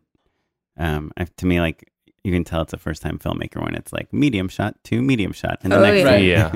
Well, and also not a thing that's innate, to your point, right? That's like, I think that everyone understands, you know, if a scene is going well or not, but it's hard to see the bigger picture of like, how are we going to move from the scene prior to the scene after? What's your glue? Yeah. And also, how are you gonna leave the audience feeling? You know what I mean? Like, and it can be cutaways. Like, it doesn't have to be cooked into, you know, the actual shot. Like, there's so many different ways to do it. But yeah, I think, and, you know, shoot like as much as you can. Just shoot. Just always roll. Yeah. Keep rolling. I actually have a kind of a sideways question, right? Audrey, you weren't in film when you guys were starting to make this movie, right? And now you made a movie, you kind of were forged in the fire together, but now you're in film as a professional. Yes. Right? Like that you decided to make that your career. Yes. Can you talk to us a little bit about that? Sure. Yeah. I mean, again, like luck. I kind of just feel like basically we did the movie and then came back to LA, and it kind of felt like this weird thing where I'd been here for almost a decade, and I was like, I didn't really know much. I knew a little bit, and my mother's in acting, and so I've always kind of been more on the creative acting side of things. I thought I wanted to be an actor for half a second when I was 18 and came out here and was like super involved in that, and then it didn't even occur to me that like there was another world where you could be part of movies but not in front of the camera. And obviously I never thought about directing and still have not, but then once really doing the producing of it, I realized that it was kind of like you're the on-set parent, like you're the camp counselor, if we're using the camp metaphor. Sure. So you're kind of helping guide the activities and like make sure no one dies. No one's drowning in after canoeing or whatever. Yeah. So and I liked it, and like oddly, I was like, oh, I'd like to do that again. We have lovely friends that Mark Gill and Hannah Wegg, who we've talked about, and Mark was at Warner Independent. He was at Miramax. He's like he's been an executive for several decades, and he was striking out on his own to make his own distribution and production company, Solstice. And so at the time when we came back from Summer Night, I got pregnant with our second child, and I was kind of like, okay, right, I'm back in LA. I want to be a producer, whatever that means. I want to like keep making movies and being part of it. And I like remember being in bed, like going to sleep, being like, I just want a job where I get paid, but I'm also like being mentored and like learning a lot and not just like someone's desk assistant. I love that. And oddly, like somehow it happened where I got this opportunity where Mark was like, hey, like we told the story at a dinner party, basically the story we just told you guys, much faster. And it was impressive enough where he was like, hey, like you sound like you could kind of maybe be in our physical production department, which again, I didn't really know the difference between like physical production and production. Like, what do those mean? But he was like, you should like talk to Renee Bassan, who's going to be our head of physical production, who's like been a line producer for years and like really on the ground, like in the trenches. And we talked and we just really vibed. And I don't know, there's just something very like, I feel like the random jobs that I've had and the kind of like pathlessness that I felt as like a young 20-year-old person in like my early 20s, like just kind of living life and being a creative person and all of that, but not really having my like, oh, this is what I want. This is what I'm going for in life. Like this kind of felt like the closest thing that actually felt good. And I didn't feel like a phony saying it and wanting it. And then the doing of it was exciting and like magic and like movies. So fun, so cool. And then to just be like feeling like part of the shepherding of that, like you're like the doula of movies, like you're helping it all come together and like stay together. And then now I'm working at Solstice as like a physical production executive, really trimmed down studio a la Lionsgate or STX. So we're, making $30 to $80 million movies, action, big romance, wide release movies. We're going for that market of like, okay, we still believe that people will like go to the movie theaters. Sure. And these are the kind of movies that like, generally get a wide audience. And so it's been really interesting to go from like making a like super trimmed down indie movie to like being a part of, huge movies with Russell Crowe, which we just made called Unhinged. And it's like, it's been really an amazing experience. And like also, as I said before, like same problems. Sure. Yeah. 95% of the problems are going to be there. Russell Crowe. Russell Crowe was lovely, actually. And he's, when you have a great actor, when you have great talent, that's all that matters. Like you're setting it all up so that you can hope that like the person that you've hired can like be the best that they can be, because that's really all that matters. You can do everything else right. And if you don't have the opportunity, if you don't give the opportunity or, you don't cast in the right way, it's, you get what you get. And it was really cool to watch like a big star, after, being a part of that whole process. It's been great. Do you two anticipate that you'll work together again? Yeah, I think I'm collecting magic beans and my end of things, and Joe's, thinking, yeah, I think we'll do something more together. So long to get something up and off the ground. So when I do get that next movie off the ground, we're gonna have to. will Mark let you go on sabbatical? Do they have just that quit at my studios? job, go rogue. Well, hopefully it'll be $30 to $80 million. Yeah, exactly. We'll be doing the $30 to $80 million movie at Solstice thriller. Yeah. There you go. Summer Night Terror. Yeah. Ooh, nice. The Halloween version. I'm in. Yeah, the Alamo, but they go back to the Alamo. Sure, I remember. And they're shooting. You remember the Alamo? Well, awesome. Well, thanks for chatting you guys. with us. Thanks, guys. It's so much So fun. great. I feel like we got to go to like a therapy session here. Oh man, Yeah, welcome to the us show, too. you Like, guys. couples work therapy. I don't know how you guys do it. Don't you Well, want to just tell we're people not to a real shut up and couple. tell your own stories after a certain point? Well, we do that every once in a while. Yeah. Well, I feel like we talk about ourselves a significant amount for people who We have- inject our stories. I mean, I must have interview. mentioned when my birthday is at least 2 times. I will never forget when your birthday is. Day before Halloween, guys. Feel free to send me a Facebook message. Are you guys cool with hanging out with us for our unpaid endorsement section? Oh yeah. Unpaid endorsements. So I'll start actually. I've got a new YouTube series that I love. It's a bit of a long walk on this one. I love the magazine Bon Appetit, you guys. Ooh. Yeah. Yeah. Yes. Oh, man, I'm so pleased that I'm getting like healthy Love Bon nods from this. Appetit. Yeah, it's so I good. follow them on Yeah. Instagram. My favorite Bone magazine. So then, Audrey, do you know? it sounds snooty, right? You hear like a food magazine, Bon Appetit. No, it's like totally practical. It's really down to earth. It's still into food for sure, but there's they have a really great Instagram feed, but also like their YouTube presence is awesome. And there's a show called It's Alive, and it's one of their test kitchen guys. His name is Brad. He's like real like salt of the earth, like foodie cookie guy, like fermenting things mostly. And they're long ass episodes. It's like 20 minutes on like making some spicy pickles, but it's real weird. It's like if you did like an Adult Swim style episode of like, you know, Check It Out with Steve Brule plus Bon Appetit. Wow. And all about fermentation. I'm a huge Steve Brule fan. So there you go. It's like a real weird melding of those two ideas. And it's on YouTube. It's on YouTube. For free. For free. It's Alive with Brad. I can't remember his last name, but I call him Brad Appetit. Cool. So that's my show. That's my endorsement. So I just saw this video. Actually, so Ulrich, who's a friend of ours, posted the DP that is going to shoot his movie or something. And I was like, who is this? And I like went to his Facebook page and he seemed pretty cool. And he posted this video that came out 3 weeks ago called You Shoot Videos by this filmmaker named Morgan Cooper. Never really heard of him. And it's this 42-minute short film. I don't know if you'd call it a short film. Maybe? No, it's like a narrative short. It's a Vimeo staff pick I see, which it was not, I don't think, when I watched it like 2 days ago. But I literally just started watching it on my cell phone. I was like, went to pick something up and it wasn't ready and I had to wait.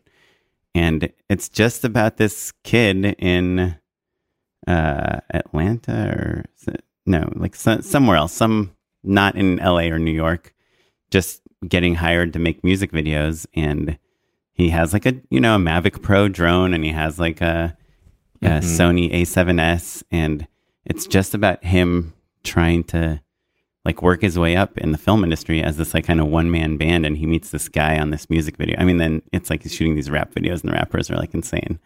And they're always like, oh, we'll pay you later, you know? When you send me the video, I'll pay you the money.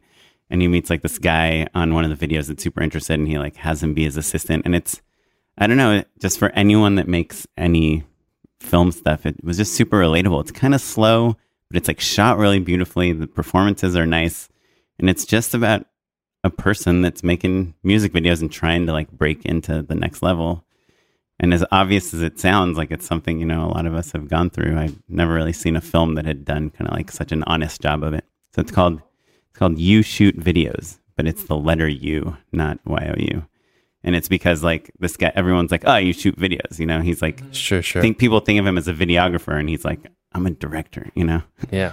But no one takes me seriously. So I don't know. It's really good. You Shoot Videos. It was on Vimeo. Okay, what do you guys got?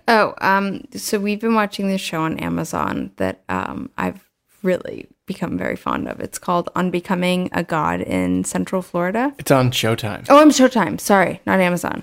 Yeah. Fleabag. I'm getting Fleabag in that. Those Sure. have been my like female empowerment shows of late on Showtime. It's just been very cool to see a show that I feel like has the like 90s nostalgia, really beautiful like production design. It's really well shot, really well written. So I've been getting super into that. And it's a period piece. Kind of, yeah. Like it's Kirsten Dunst. Yeah, Kirsten Dunst in like the Oh yeah, I think I mid saw a early billboard. 90s. It's really good. It's really good. I watched the pilot with Audrey. I liked it a lot. And it's on Yeah. Showtime. That's It's on like Showtime. 3 shows that if I get to 4 shows, it might tip me into paying for Showtime. Yeah, you can sign up for that free 30 days. That's what we're on. They'll That's give you what that we're on. Just trial. like binge it really Yeah. quickly. Watch Get in there. Escape. Kidding is in there as well. Escape from Dannemora. Dannemora. You guys. Yeah. We oh, did man. watch Escape from Escape from Dannemora. Yeah. Oh man, Benicio del Toro is incredible. He's incredible. I mean, in that everybody show. is, yeah. But is it my turn? Yeah. Okay, so I only found the whole time I was like trying to make this movie, I only found one film book that was actually about scene transitions, and it was called Between the Scenes: What Every Film Director, Writer, and Editor Should Know About Scene Transitions by a guy named Jeffrey Michael Bays. Whoa, is that a pen name for somebody else? I don't know. Just leave out the Michael, dude. I Come know, on. right? Just be Jeff Bezos. Yeah. Get right Jeff to it, you Bezos. know? Yeah, it must be harder to Google. But it was great. And it really sort of like changed the way that I watch movies. Is it And like that shot by shot book where it's like, here's like one way you can do a transition and this is what it achieves? I think it starts more like, what does a wide make you feel as opposed to what does a super tight make you feel? And then what does a long time between cuts make you feel as opposed to what do quick cuts make you feel? And that is how it begins. And then it just sort of talks you through, like, if you want to, like traditionally we start wide, we come in close, and that's how we end, you know what I mean? But like, how do you want to leave the viewer feeling by the end of your scene or by the end of your sequence? And these are the different tricks in which tricks that you can employ to do that. So I Cool. found it very useful. That sounds Between the awesome. scenes. Between the Scenes, I've never heard of it. by Yeah. Jeffrey Michael Bass. I think you just sold 2 copies. Yeah. I have bought it for people. Is that I sound like your pen name? I wrote it. No, but yeah, I've bought it for a couple of people. It was like the most unique piece of film literature or whatever, like film instructional. Is guides. it 'Cause, recent? No, it's old enough that I found it before we made the movie. And I've read what was like you said like shot by shot, but then there's also like master shots. Those books. People know the Sure, master shot yeah, books, those are great, which yeah. are super fun, like tricks as well. Like you're like, Yeah. oh wow, you move the camera like this. I feel like that, but this is the only one that I've read about like actual scene transitions and sequences. Oh, a piggyback on that is If It's Purple, Someone's Gonna Die, which is a book that's so amazing. It's about color in film Yes. and how you yes. can like subtly hint That's at like emotions. the Sixth Sense stuff, right? Well, it's like purple means magic. So you notice in like movies like Harry Potter, there's a lot of like purple, like just subtly kind of like built, and green means like Envy. and like evil, like the poison Poison. is always green, and like the smoke coming out of something is green, and like it's just kind of these like very subtle ways to kind of tell story that's not in the words that people are saying Yeah. or It's like the emotional properties of color in your production design. yeah, and like it's parceled out by color. So each chapter is like thematic, and it really has great examples. So you're like, oh yeah, I get that. I know that. I know what you're talking about. And it's really fun, and it's something you can kind of just like open and flip through. It's not like you have to read it cover to cover. Wow. I don't know who the author is, but If 2 It's Purple, books. Someone's Gonna Die is what it's That I will buy and never read. Yeah, there you go. It's, Put There them you on go. your shelf, and people will think, oh, it's this by guy. Patty Bellantoni. They'll think, oh, this guy hoards books. What they think about me. Cool, guys. Thank you so Cool. much. Thank you, Thank guys. you. Where can listeners learn more about you? Or your movie. Oh, your movie, yeah. Well, the movie, you can watch Summer Night on iTunes. You can watch Summer Night on Amazon. Voodoo, all the streaming services, and then we will probably make an ancillary deal. Someone, Yeah, we'll make a streaming deal eventually, but we don't know where. our it'll Instagram, land. we do post our updates. Summer Night Movie at Summer Night Movie. Cool. And what about you guys? Are you on Tweet do you or Gram or any of that stuff, or no? Not really. That's okay. Yeah. Is that okay? Yeah. Well, that's 100% That is okay. very okay. Yeah. Well, if you guys ever need to promote something, just shoot us a note and we'll post it on at Just Shoot It Pod across all social media. Thanks, guys. Of course. We rely on you. Yeah, there we'd you love go. to. But if you want to have us back, we'll come back after our second movie. and Oh go man, through it There too. you love it. I Yes. love that. That would be so fun. Our $30 million Yeah. action movie. Yeah. Yeah. Yeah, Yeah, sounds great. To 80 million. Yeah, to 80. 30 right, to right. 80. Let's not Yeah, somewhere pigeonhole there. ourselves. Yeah. Well, if you want to hear about more or check out any of the stuff that we talked about, you can check out our show notes at justshootitpod.com. justshootitpod.com. You can follow me at Mr. Matt Enlow. And I'm at O Kaplan on Instagram. Our editor is John Luna. Our producer is Madeline Rosewatt. Our webmaster is Ewan Williams. And the music you're listening to is from the Free Music Archive and the artist Jazard. And thanks for listening. Thanks, everyone. Bye-bye. Bye. thank you guys. Bye.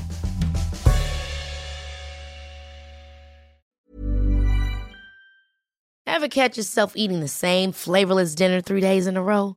Dreaming of something better? Well, HelloFresh is your guilt-free dream come true, baby. It's me, Keke Palmer. Let's wake up those taste buds with hot, juicy pecan-crusted chicken or garlic butter shrimp scampi. Hello Fresh. Stop dreaming of all the delicious possibilities and dig in at HelloFresh.com. Let's get this dinner party started. Even when we're on a budget, we still deserve nice things. Quince is a place to scoop up stunning high-end goods for 50 to 80% less than similar brands. They have buttery soft cashmere sweaters starting at $50, luxurious Italian leather bags, and so much more. Plus, Quince only works with factories that use safe, ethical, and responsible manufacturing. Get the high-end goods you'll love without the high price tag with Quince. Go to quince.com/style for free shipping and 365-day returns.